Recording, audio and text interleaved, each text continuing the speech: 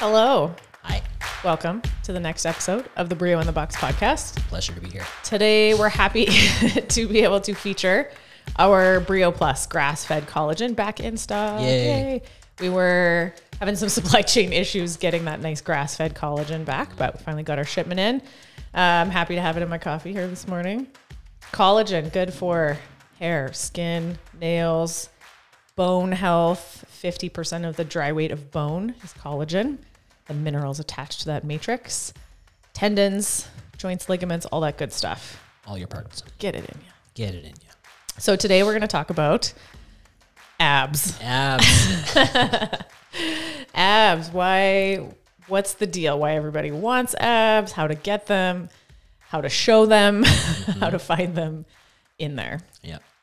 So let's start talking about like why abs? Why is, of all the body parts that people are like mostly obsessed with, why abs? I know it's a weird one. Whenever people like go to flex anything, it always is the stuff in the front, right? Like people go to flex, someone says flex, they flex their bicep, or if you like lift up your shirt and flex your abs, it's always the front end stuff. Yeah.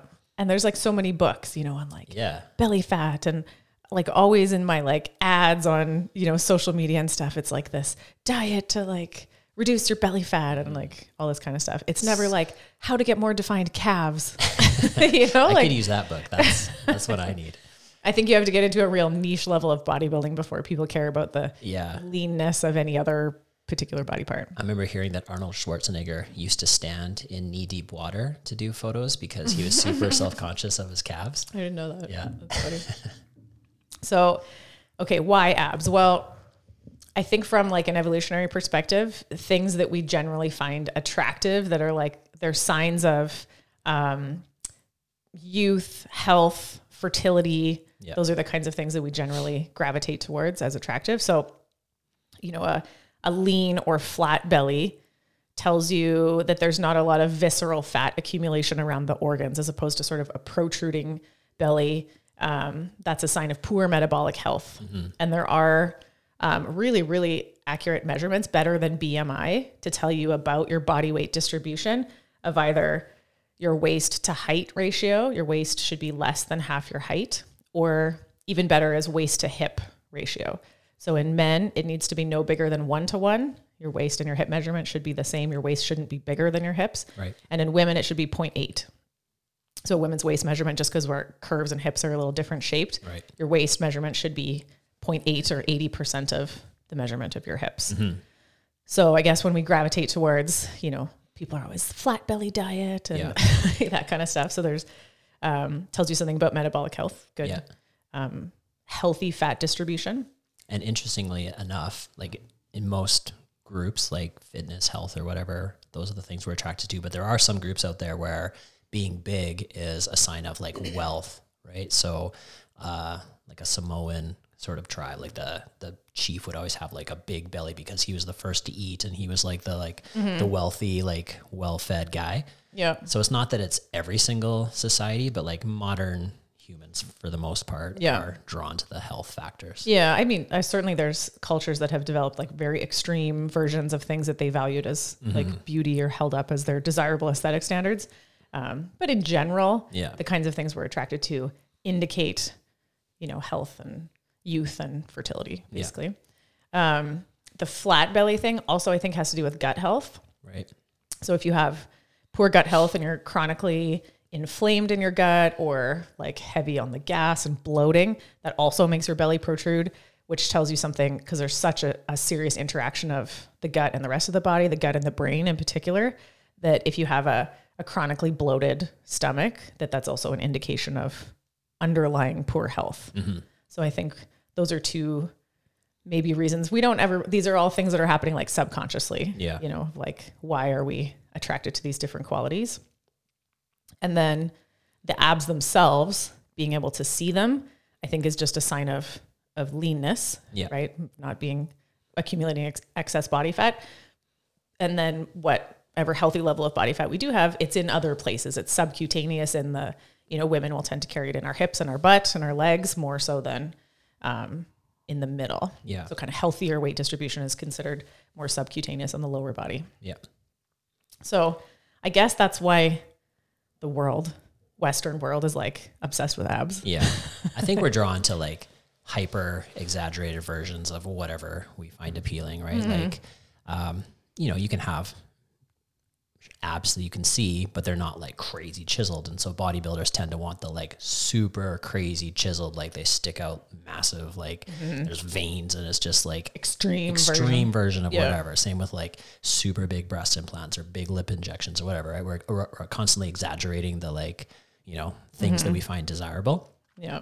A healthy person, right, with a normal amount of body fat percentage, like for guys, like, anywhere in the like 12 to 15% range is like quite fairly lean.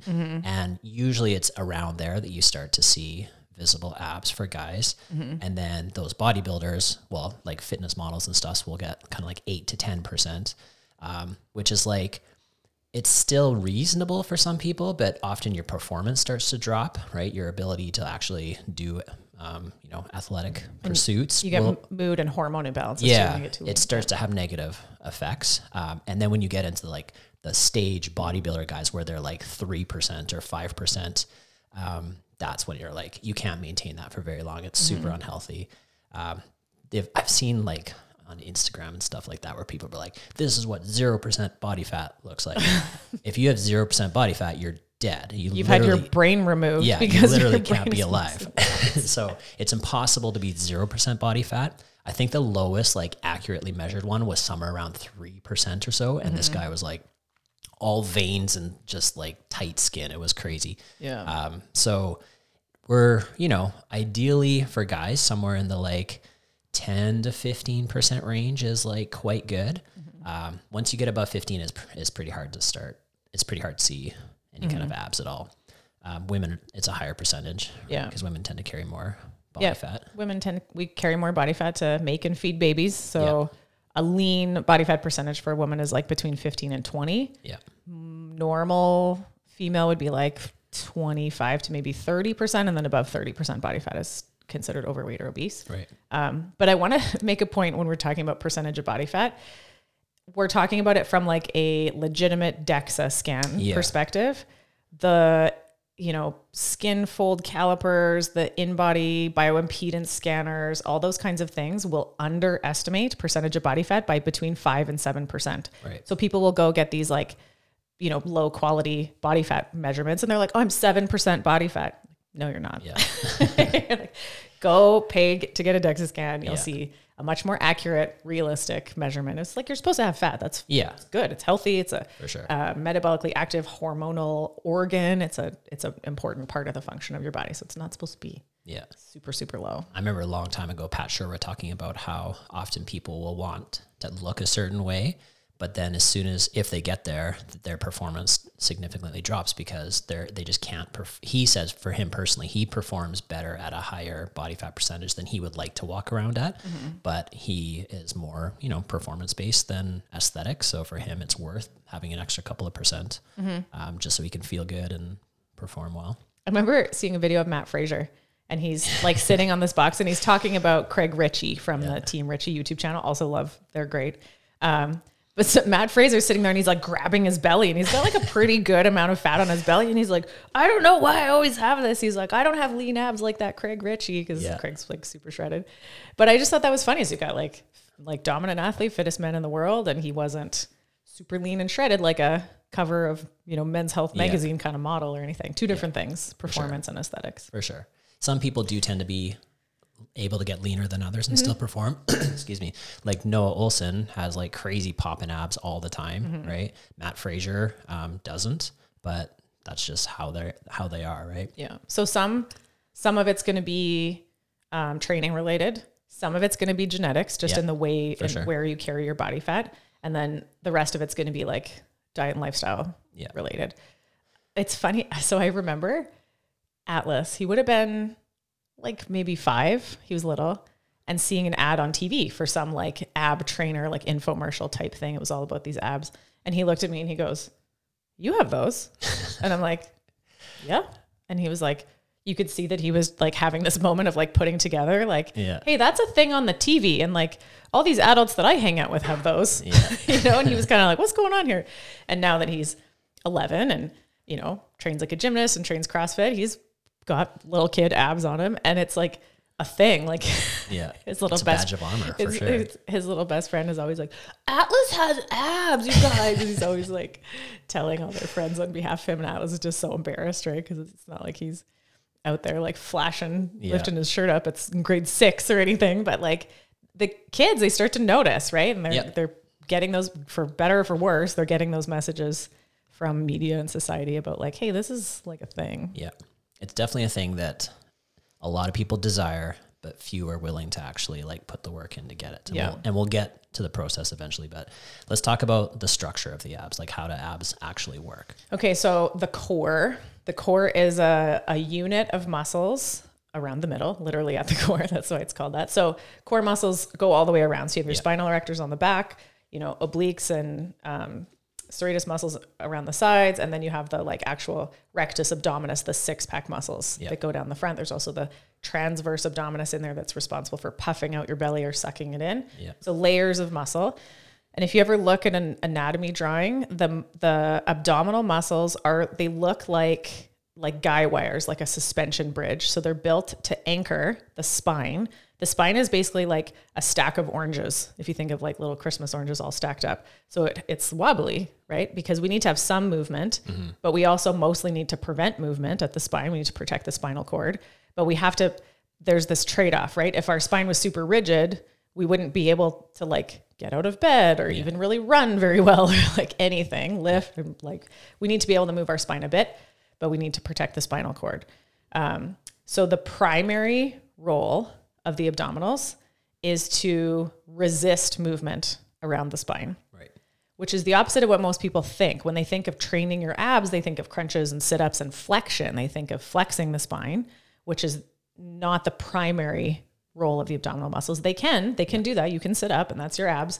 You do the workout Annie and you have sore abs the next day. Yeah. But the primary role, the literal definition, core strength, is synonymous with the ability to resist or recover from undue flexion and hyperextension of the spine. Resist and recover into a good position or maintain a good position. So keeping that in mind, the way you train abs isn't primarily through sit-ups. If the abs were meant to be flexors, they would look like bulgy round little muscles like biceps, right?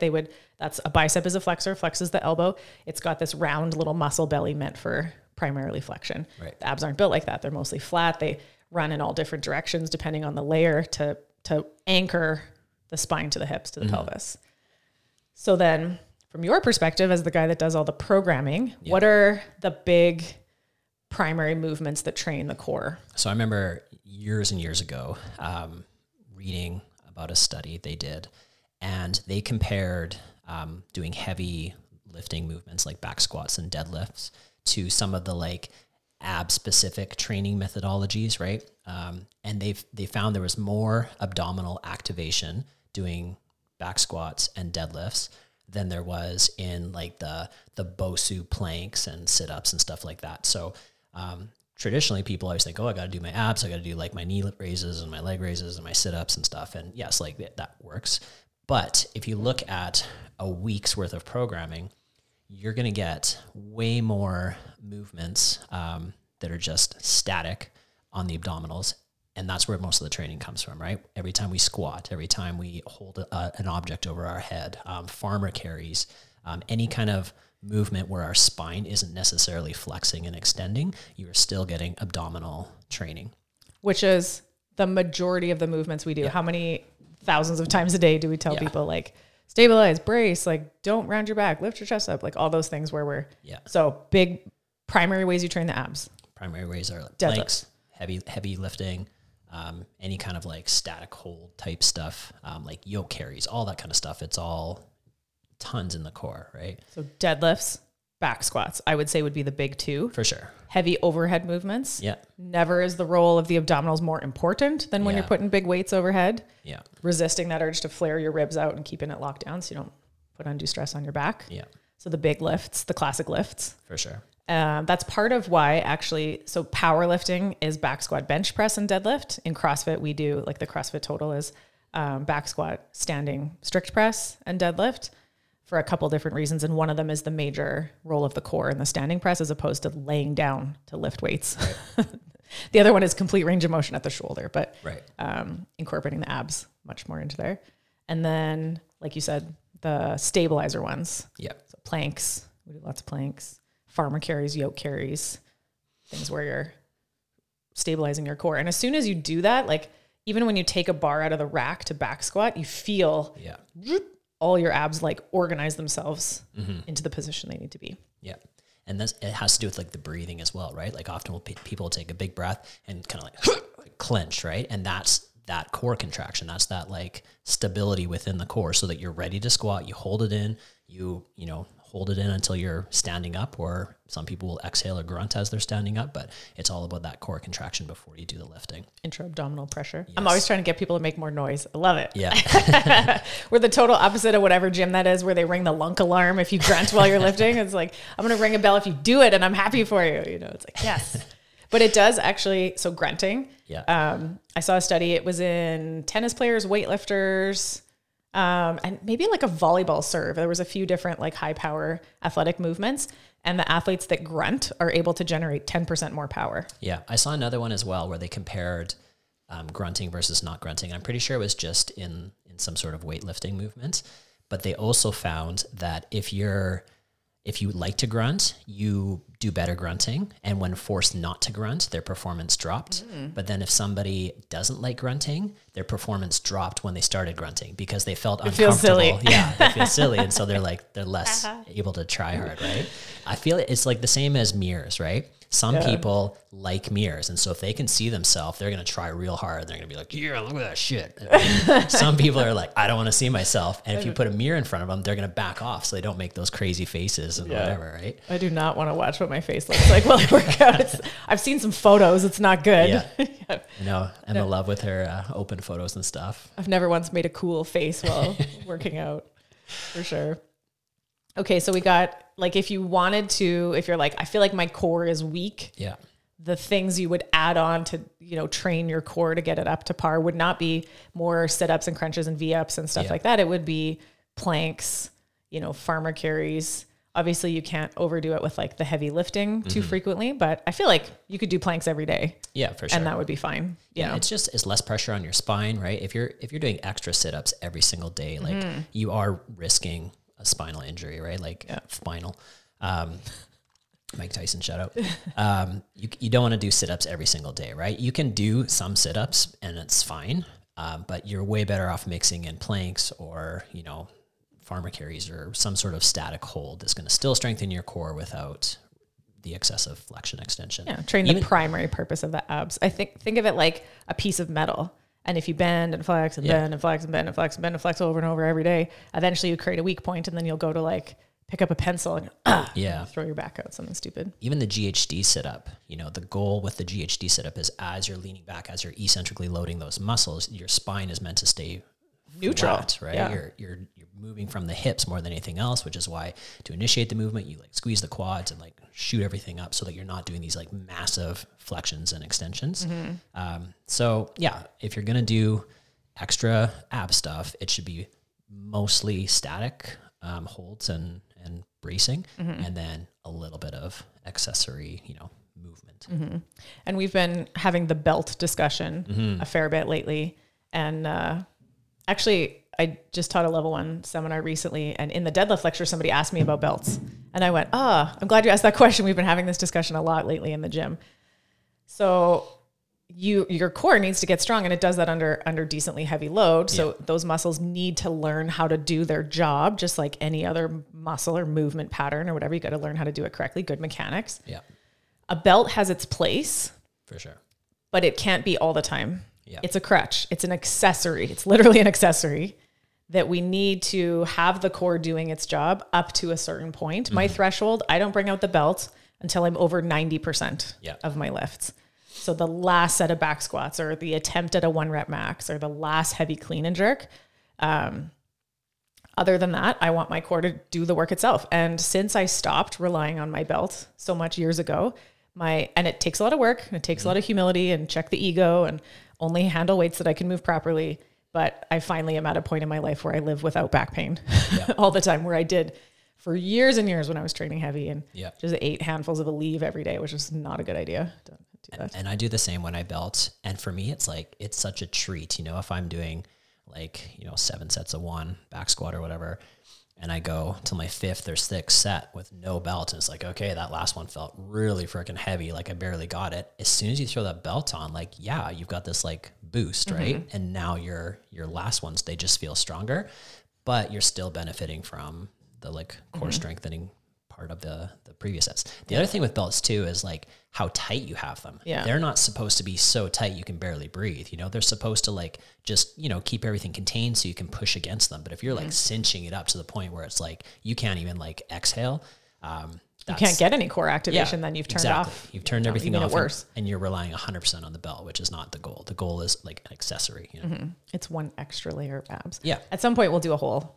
podcast on performance enhancers. Yeah. Not that kind. Not that kind. The belt and caffeine kind. That sort of thing. Not the kind that really works. The not allowed ones. Yeah. The ones that we are allowed. And actually, speaking of the kind that really work, when bodybuilders are trying to lean out, right?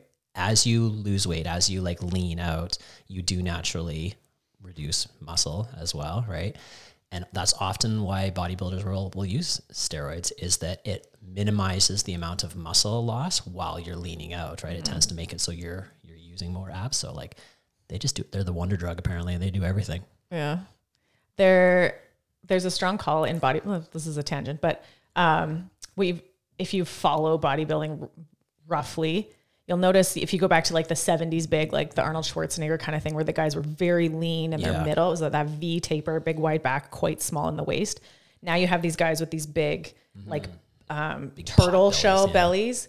Yeah, kind of pot bellies, like abs on the outside, but apparently that's from abusing growth hormone. Yeah. So abusing some of those drugs doesn't, and like even from the judging perspective in bodybuilding, there's a call for like, that's not the aesthetic that we want. This big sort of protruding gorilla kind of gut thing going on. Yeah. So, and now there's I think they call it classic physique is the one that's supposed to be more old school. Yeah. More like Arnold stuff. was. Yeah. What's his name? Seabum or something like that is the guy that's been winning it. He's like the new Arnold. I forget his name. It's something Seabum. See, I don't follow it close enough, but yeah. it used to be more in that world. Okay. So from an evolutionary perspective, we like abs because it's an indication of basically good metabolic health. Yeah.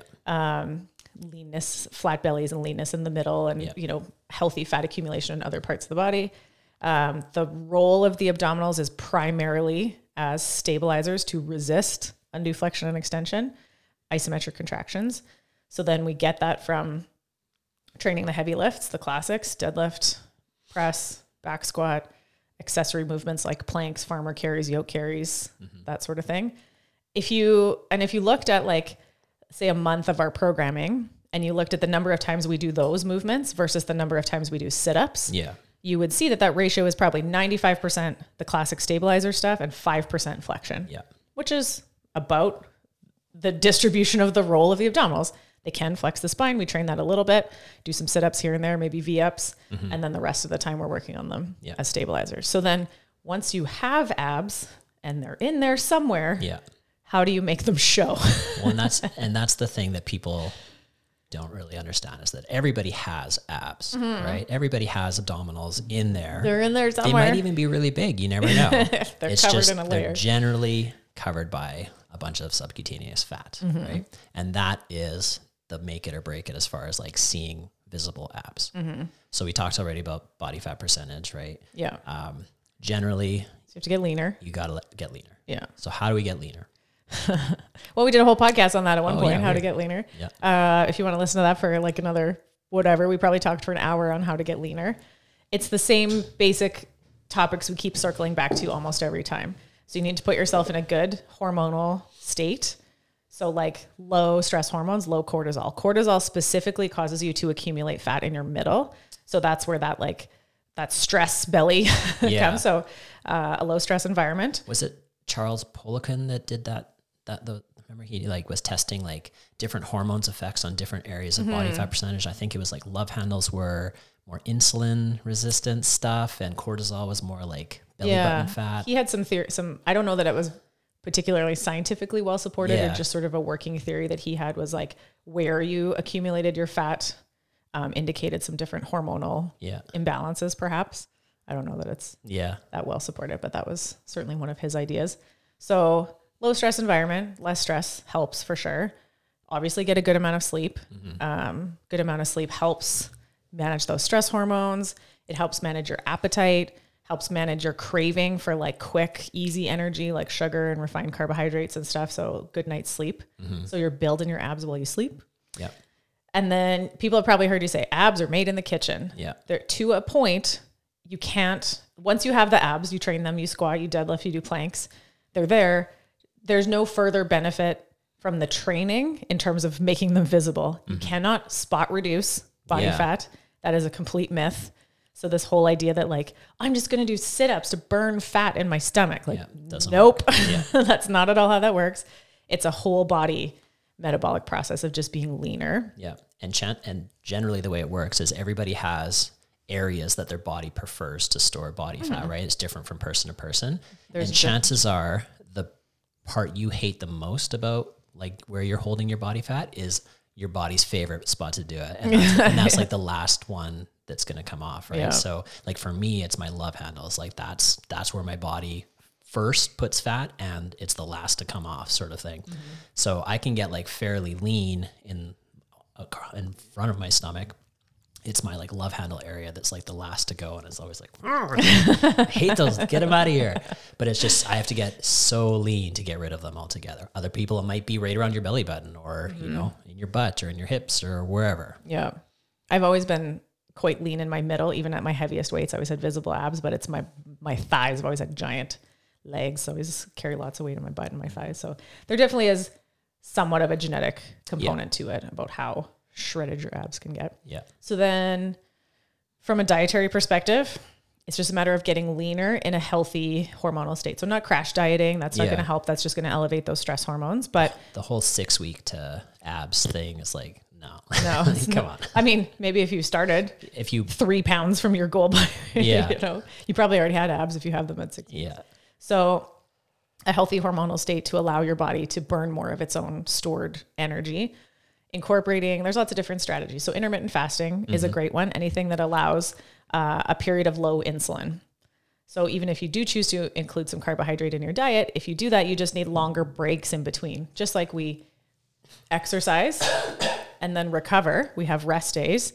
Same thing with your dietary strategies. If you choose to eat carbs or maybe you have a big cheat day, you just need a metabolic rest day. You need a gut rest day after that. So ideal habit, 16-hour fasting window, 8-hour eating window, minimum 12 hours between your last meal and your first one the next morning. But if you can push that a little smaller, that's ideal. You can incorporate a 24-hour fast once a week. You can incorporate a little longer fast, like 2 or 3 days every quarter. Some people will do 7-day fasts a few times a year. So incorporating some fasting has hormonal benefits. Resets insulin sensitivity. You can, the most obvious one is just stop eating processed food. Never drink sugar. So pop, juice, even like sugary alcoholic beverages. Just because you add gin doesn't mean you should now have 6 glasses of juice. Like that's the one that gets us. So no juice. Even like smoothies, right? You don't blend it up pre-chewed so you can suck it back in 7 minutes. Eat the fruit, chew it, anything like that helps slow down the rate that it hits your bloodstream, slows down the insulin response, all that kind of stuff. So no liquid sugar. 100% avoid the processed seed oils, the corn oil, canola, soybean, sunflower, safflower, and then rice bran and grapeseed oil tend to be used in restaurants more. Those last 2. Avoid the processed seed oils, replace them with healthy, stable, natural fats. So beef tallow, butter, especially from grass-fed animals, ghee, coconut oil. Avocado oil. Yeah, add it. Avocado oil is great for like salad dressings and stuff in place of, like if you're going to make your own vinaigrette, olive oil, avocado oil, the fruit fats, great for salad dressings and cold things like that. High heat cooking, you probably should use a more stable, more saturated fat like coconut oil or beef tallow or butter or ghee. There's a company, what's the name of it, that makes salad dressings out of avocado oil? Oh, it's Mark Sisson's Primal Kitchen. There's that one. There's another one too now. Chosen Foods. Yeah. The Chosen Food ones, like I like ranch dressing on a lot of stuff, and it's great. Like it tastes like ranch dressing. It's not as like thick as like Hidden Valley Ranch or whatever, but it tastes really good, and it's an easy sub. Can I tell a story about ranch dressing? Uh-oh. So one time, I think this might have even been at our old house, under the couch, I found a bottle of Hidden Valley Ranch dressing. And David was like, don't throw that out. I'll still eat that. And I was like, I do not know how long it's been under the couch. He's like, it's fine. It's just full of chemicals anyway. He's like, it's not like it goes bad. And he did still eat the couch ranch dressing. Yeah. And you were fine, which is also frightening that there's frightening. Nothing in there that at room temperature for fucking God knows how long didn't poison you to death. So I'm surprised the labels don't say like, please keep refrigerated. Or not. Or whatever. Leave it out in the sun. It's fine. It's fine. It's all just preservatives and chemicals anyway. I used to work in a restaurant industry, and like the mayonnaise is like, you could like, it would outlast cockroaches. Like there was nothing good about the mayonnaise. You could leave it out for years and it would be fine. Ugh. You know, it was just like, there's nothing food about it. Okay. So eat food. Don't eat things that are not food. Eat things that go bad if you leave them under the couch. Eat things that have mold on them when you find them under the couch. Focus on protein. Yeah. And by protein, I mean real whole, like animal source proteins, red meat, eggs, chicken, pork, fish, you know, your crustaceans and bivalves, all that kind of stuff. Focus on whole sources of protein. Protein helps you feel full. Mm-hmm. It's the most satiating macronutrient. So people that increase the percentage of protein in their diet from just 13 to 15% will spontaneously reduce their caloric intake by 270 calories a day. So focus on your protein at every meal. And then something we experimented with in the glucose group was if you eat the protein in your meal first, it will lessen the blood glucose impact. So it will lower the area under the curve of the glucose impact from whatever carbs you do eat. Right. So get your protein first.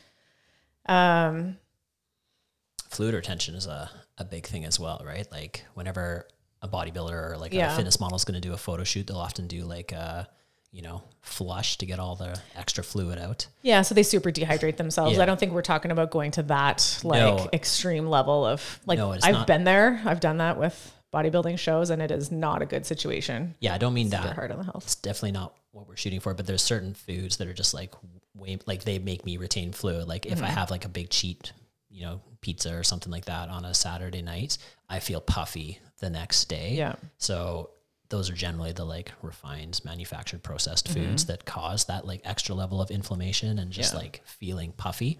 It'll usually come from like wheat or dairy if you have, or both, if you have intolerances. Pizza is both. Yeah. Wheat covered in dairy. And so, you'll notice it as like some people get like puffy eyes or like congested in their sinuses. And it's like your skin, even like I find my rings fit tighter. Yeah. When it's that, just everything is like puffier in a not so good way. Yeah. So we're focusing on protein. We're not drinking liquid sugar. We're avoiding the processed seed oils. Fueling yourself more so with fat doesn't mean no carbs, but be judicious in which carbs you do choose to incorporate. The less processed, the better.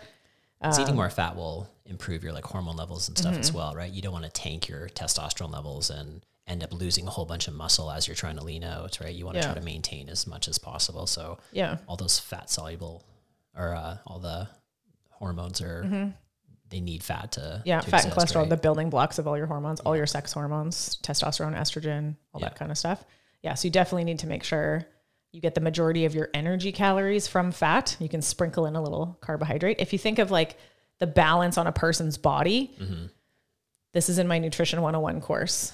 So I've had a DEXA scan. I can store about 2,000 calories worth of glucose as glycogen, about maybe 400 grams or so in my muscles, and then about 100 grams in my liver. And that's it. So about 2,000 calories. It's barely enough. Like it's about a day's worth of calories where I'm about 15% body fat.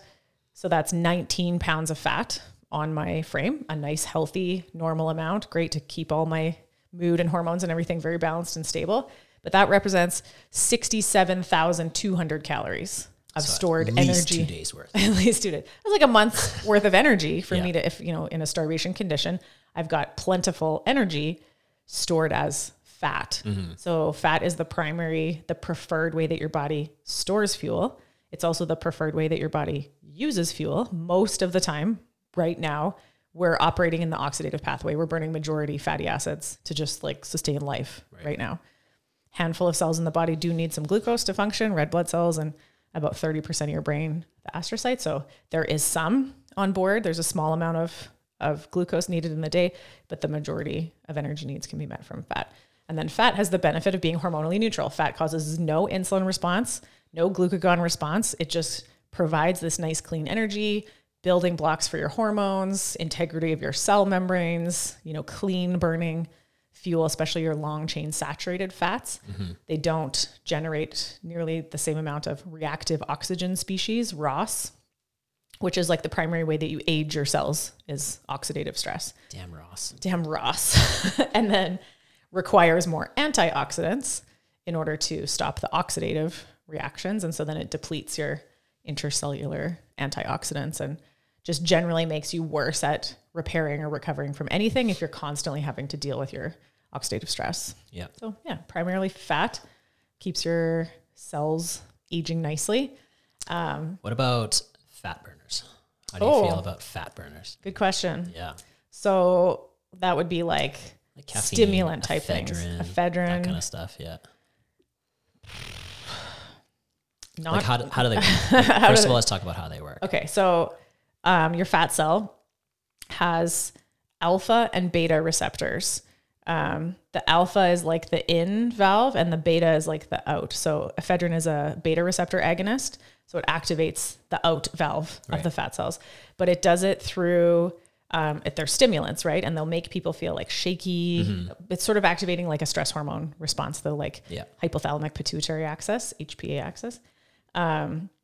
So they will work. They will allow you to liberate and, you know, more free fatty acids out of your adipose tissue, but at potentially great adrenal health cost, cardiac health cost, heart on the heart, heart on the adrenal glands. It's sort of like living in a high stress, like go environment, except you're stimulating it exogenously.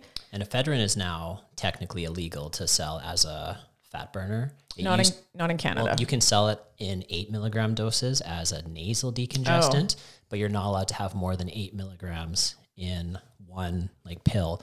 So to get like the fat burning sort of, you know, benefits of it, I think you need to take something like 30 milligrams or whatever. And so it used to be, I remember like way back in our like bodybuilding days that we had these things called red rockets. Oh God. You would take these things and you would just be like jittering and like, you know, tweaking out, man. It was like, there's probably meth in there. But they had a whole bunch of ephedrine and caffeine and whatever else in there. They've now like banned that type of supplements. But there are, you know, you can just buy 8 milligram pills of ephedrine and take a bunch of them or whatever.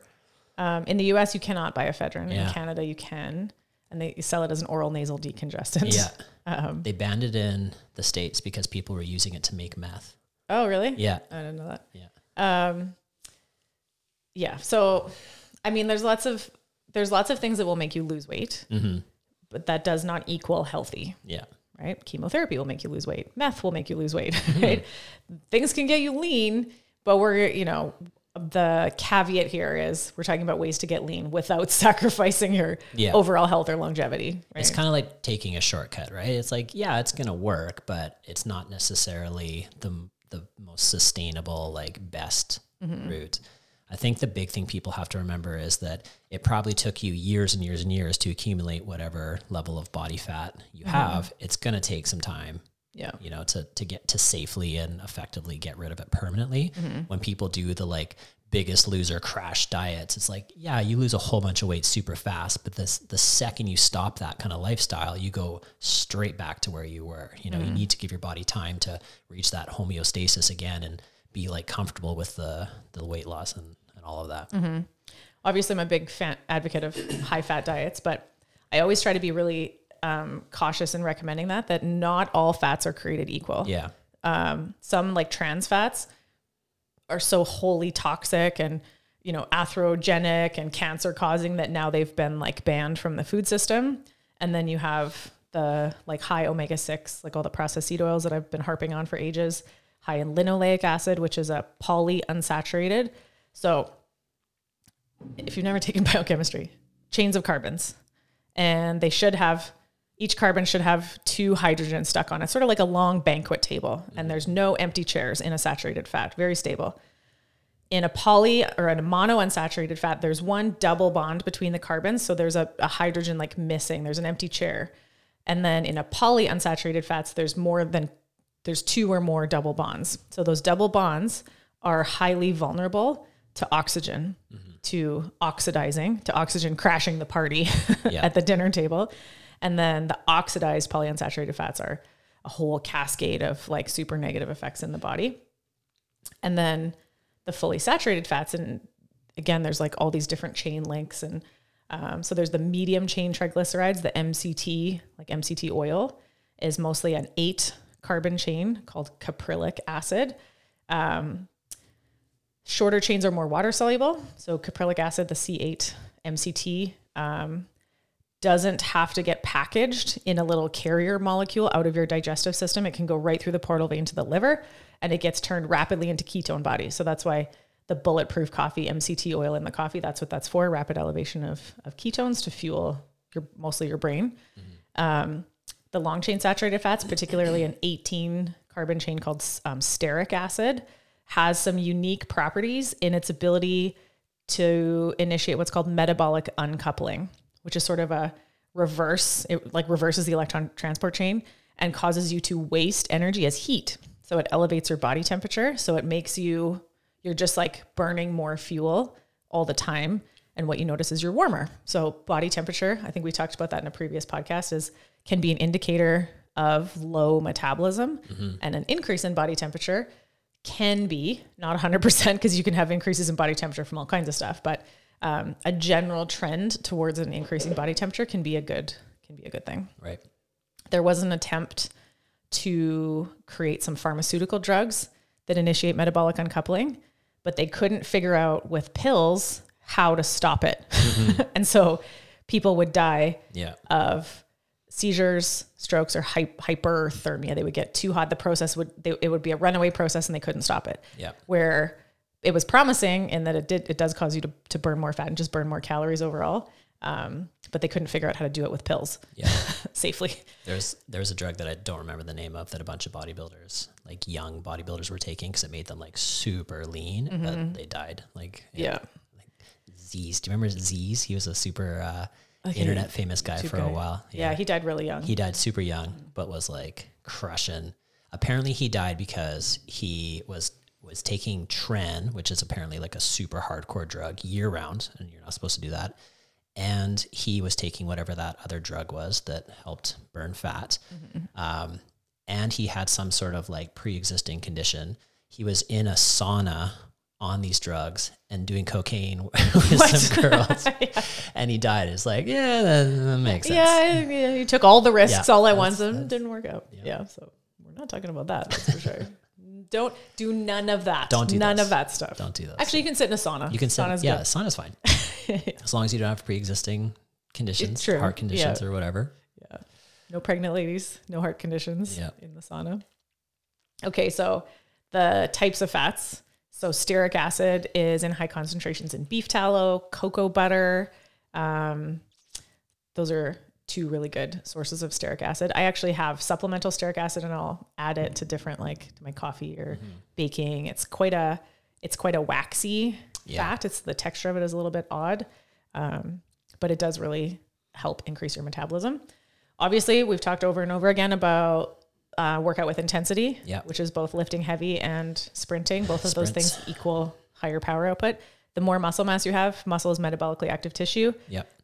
You burn more calories all day long. So you don't have to do things like tons of long, slow, shitty cardio, which God, I spent so many hours at Gold's Gym in Calgary doing elliptical machine and shit like that, thinking I was burning fat when I just needed to lift heavy and eat well. And I didn't need to waste my time in the oxidative pathway, stressing my cells, doing that. It's funny because all the traditional bodybuilder things is right. Like you get up and you do your early morning LSD, long, slow distance cardio, right? And it's like, yes, you're burning fuel, you're burning calories, but there is very little control over like where those where that's coming from, right? So you can be burning a little bit of fat and burning a little bit of muscle, and you're like slowly getting smaller, which is why like marathon runners tend to be really like, small, emaciated.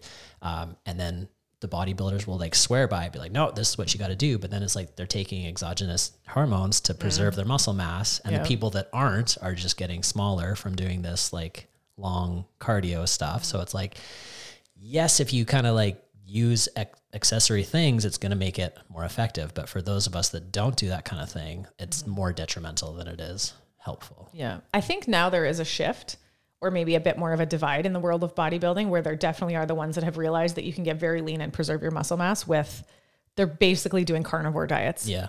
Red meat, like meat and fat. Red meat has a bunch of nutrients in particular that help you burn more fat. So L-carnitine is, you'll see it as a supplement pretty often, but L-carnitine is needed in the process, the beta oxidation of fatty acids. You need that, and it can be a rate limiter to burning fat. So you need carnitine. I think we talked about this in another one the other day. Carne means like meat, like carne asada, and it's found in red meat in particular. So if you eat more red meat and you get more iron and B12 and all these things that help with your like cellular energy metabolism, so help you feel more energetic so that you can keep lifting heavy and sprinting, you have the energy while you're leaning out. I would say I'm going to say number one sign of a poor weight loss diet is if you're getting weaker. Yeah. That should not be a given, that if you're losing weight, that you also have to lose muscle and strength. For sure. That's a symptom or a sign of shitty dieting. You're dieting with too much carbohydrate and not enough protein, not enough red meat and long chain saturated fats. You absolutely can lose a lot of weight and zero muscle if you diet properly. That's well supported in the literature. I've seen studies on elite artistic gymnasts, on Olympic weightlifters and powerlifters using like animal-based ketogenic diets to lean out or make their weight class, like for weightlifters and stuff.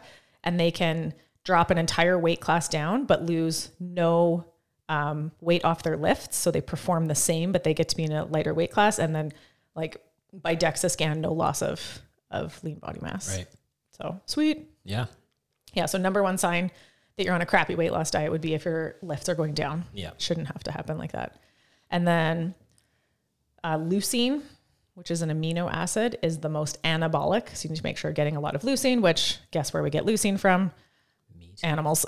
Meat. Yeah. Meat and eggs, basically. So that's why I'm always an advocate of like any plant-based proteins, those ones don't count. Yeah. If you're trying to hit a specific protein target, any little bits of protein that you see on a label that came from like wheat or nuts or whatever, those ones don't get to count as part of the total. And even if you are supplementing with that kind of stuff, we're still not 100% sure whether the like bioavailability of supplementing is as good as, eating it from its original source. And I think pretty clearly supplements are never going to be as good as something in its original source. There's just such complexity in the food matrix and the way things are packaged and, delivered in combination with other vitamins and minerals and amino acids and fatty acids and all these things that like we're supposed to eat real food. Yeah. We're not supposed to rely on supplements. Those are like a belt, an accessory, a little add-on that can help fill in some gaps here and there, depending on, your diet and your food sources and everything. But the bulk of it needs to come from real food. Right. Yeah. So yeah, if you want to get lean, see in those abs, which you need to do to get if you want to see your abs and you want to get leaner, it's reduced eating window, reduce processed foods. So no vegetable oils, no liquid sugar, focus on protein at every meal, especially like the high nutrient, like red meat protein, liver. You guys know I would love it if you eat more liver, egg yolks, all that kind of stuff. If you like green leafy vegetables, feel free to incorporate them. A lot of people will feel better if they don't. From that bloating perspective, careful with the fiber. Don't overdo it with fiber. There's no dietary requirement in the human body for fiber. Some people can tolerated and find it gives them better gut health. Some people find it makes it substantially worse. Yeah. So that's a experiment for yourself kind of thing. Mm-hmm. If you do want to incorporate something sweet here and there, make it like whole fruits, especially like seasonal when they're really good at like peak flavor and freshness. Mm-hmm. And then get the bulk of your energy needs from good sources of fat. Yeah. Butter, ghee, beef tallow, coconut oil. Shout out to Pagan Pantry, the butcher shop we have here in Saskatoon. They have great, I get liters of beef tallow and lard from them, and they render it right there. And they show the map on their website of like the farms that they source from around Saskatoon. So super great business. I really love what they do. Yeah. They don't pay me to say that. I just like them. They make good meat. They do all kinds of cool stuff there. Yeah. So you want abs, you got to Lift heavy. lift heavy, throw in a little bit of like abdominal movement, but don't overdo it. Yeah. Excessive cardio is not the answer. It's more about nutrition. You got to eat the right kind of food so that your body naturally wants to lean out Yeah. and hold less fat, and then they'll start to pop through. And then if that doesn't work, just draw them on. I've Like seen Janet Jackson. Yeah, Just- or there's just like a color them on. bracket thing you can pull on, makes it look Squish yourself up against a chain link fence. works like a charm Make it. every time. You know what's the Yeah. most frustrating thing about like from an evolutionary standpoint is like fruits and stuff. They're like very good at like going into body fat for storage for energy later, right? Fructose. Yeah. Right, fructose. So when it's summertime, that's when we're supposed to be bulking, right? Like that's when we're supposed to be fattening up for the winter. Yeah. But that's when you want to be the leanest because you're Like beach bud. beach body, right? So you're from the evolutionary standpoint, we're supposed to bulk in the summer and be leaning out in the winter, but Yeah. we want it to be the opposite. We're like So the leanest in February when you're just in Yeah. your sweater bod and no one can nobody can see appreciate it. Yeah. Yeah. So, yeah, from the training perspective, about 95% stabilizing, about 5% flexion. Yeah. And then the rest of it really comes from the old It's all food. diet. Do you know what we didn't talk about? What? Beer. Yeah. The beer gut. Sorry, guys, but bad news. Bad news. Beer is like uniquely fattening to your middle, the visceral fat, similar to fructose. Yeah. So like the beer belly is literally a thing. A thing. Yeah. Where that comes from is, and this is Dr. Richard Johnson, researcher at Colorado State University. Super interesting guy. Fructose is his like primary area of expertise. So fructose breaks down into what's called purines, which break down into uric acid. So does the breakdown of the DNA from the yeast in beer. And they both end up as uric acid. Uric acid is a signal from nature, basically, that it's time to accumulate fat. So it sets off a whole cascade of things that like lower cellular energy. So you don't want to move around as much. It makes you feel less energetic, increases fat storage, and particularly around the middle. Mm-hmm. So it's sort of preparing for bad times, kind of preparing for winter to survive. So they call it a fat switch. He wrote his second book was called The Fat Switch. His most recent one is called Nature Wants Us to Be Fat, which is, it's the processes that are triggered by fructose, and then also linoleic acid has some of the omega-6 has some of the similar effects. That's a perfectly normal, natural thing that you would want to happen in the late summer and fall if you had to survive the winter, of course. But it's just that those periods of, let's call it bulking, is supposed to be accompanied by a long period of leaning out, of fasting. Winter, we're in Saskatchewan. Go outside in January. What would you eat if you lived outside? Something you killed. Not blueberries, Yeah. not oats. Like you'd find an animal. That's all that you would have available would be protein and fat. And then that would be it until the next season. So the incorporation of carbohydrate, especially as early humans were able to migrate out of like the equatorial, like Africa, where they had fruit available all the time. The only way we were able to survive and proliferate to all these other parts of the world was because we can accumulate fat in the presence of fructose and linoleic acid, seeds, basically. The presence of seeds and fruit allows us to get fat so we can survive in cold climates. Yeah. So beer is a gaining food. Yeah. And then bread too. That's the yeast from bread does the same thing. So if it's summertime coming up, people are going to want to have some drinks. A better option that we've played around with, because spirits, like hard liquors, tend to be like the least, amount of excessive calories and whatever. There's no yeast in them. Is like Element margaritas. Oh, I got real obsessed with this last summer. Yeah. The Elements, like it's magnesium, potassium, and sodium. So you're getting electrolytes in there, which are going to help like keep you hydrated. And alcohol is notorious for dehydrating you, and that's why you get hungover. Yeah. It's way less, food, way less calories. They No taste sugar. No sugar. They taste great. Yeah. So if you're gonna do it, do it that way. Yeah. It honestly prevents hangovers for me. It's crazy. That was part of the problem last summer. I'm not a big drinker because I hate feeling like shit. It's the same reason I don't eat like garbage all the time. I just like to feel good. Yeah. So I don't like drinking because I don't like to not feel good. But then we discovered the Element margaritas, and the next day I would feel fine. And I was like, oh, I'm not suffering any negative consequences. It's like still overall not a great idea. Yeah. But, and I'm pretty sure, I love tequila. So tequila, this was the recipe. What would we do? 6 ounces of tequila, 3 ounces of triple sec. Per margarita. It's like a pitcher. Yeah. And then 2 cans of like a bubbly water. So you could make it whatever flavor you want. If you want to do the lime ones and then a lime element, we would do two elements. Yeah.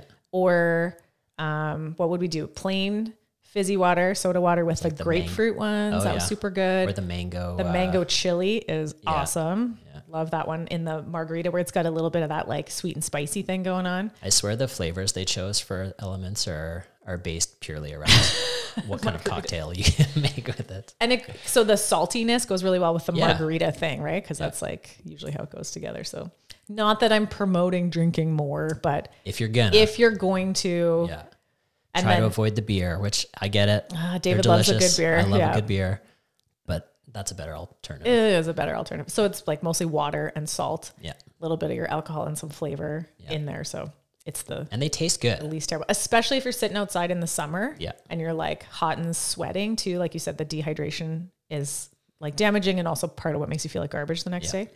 At some point we'll do a whole podcast on alcohol. It'll just be a real bummer. It'll just be sad.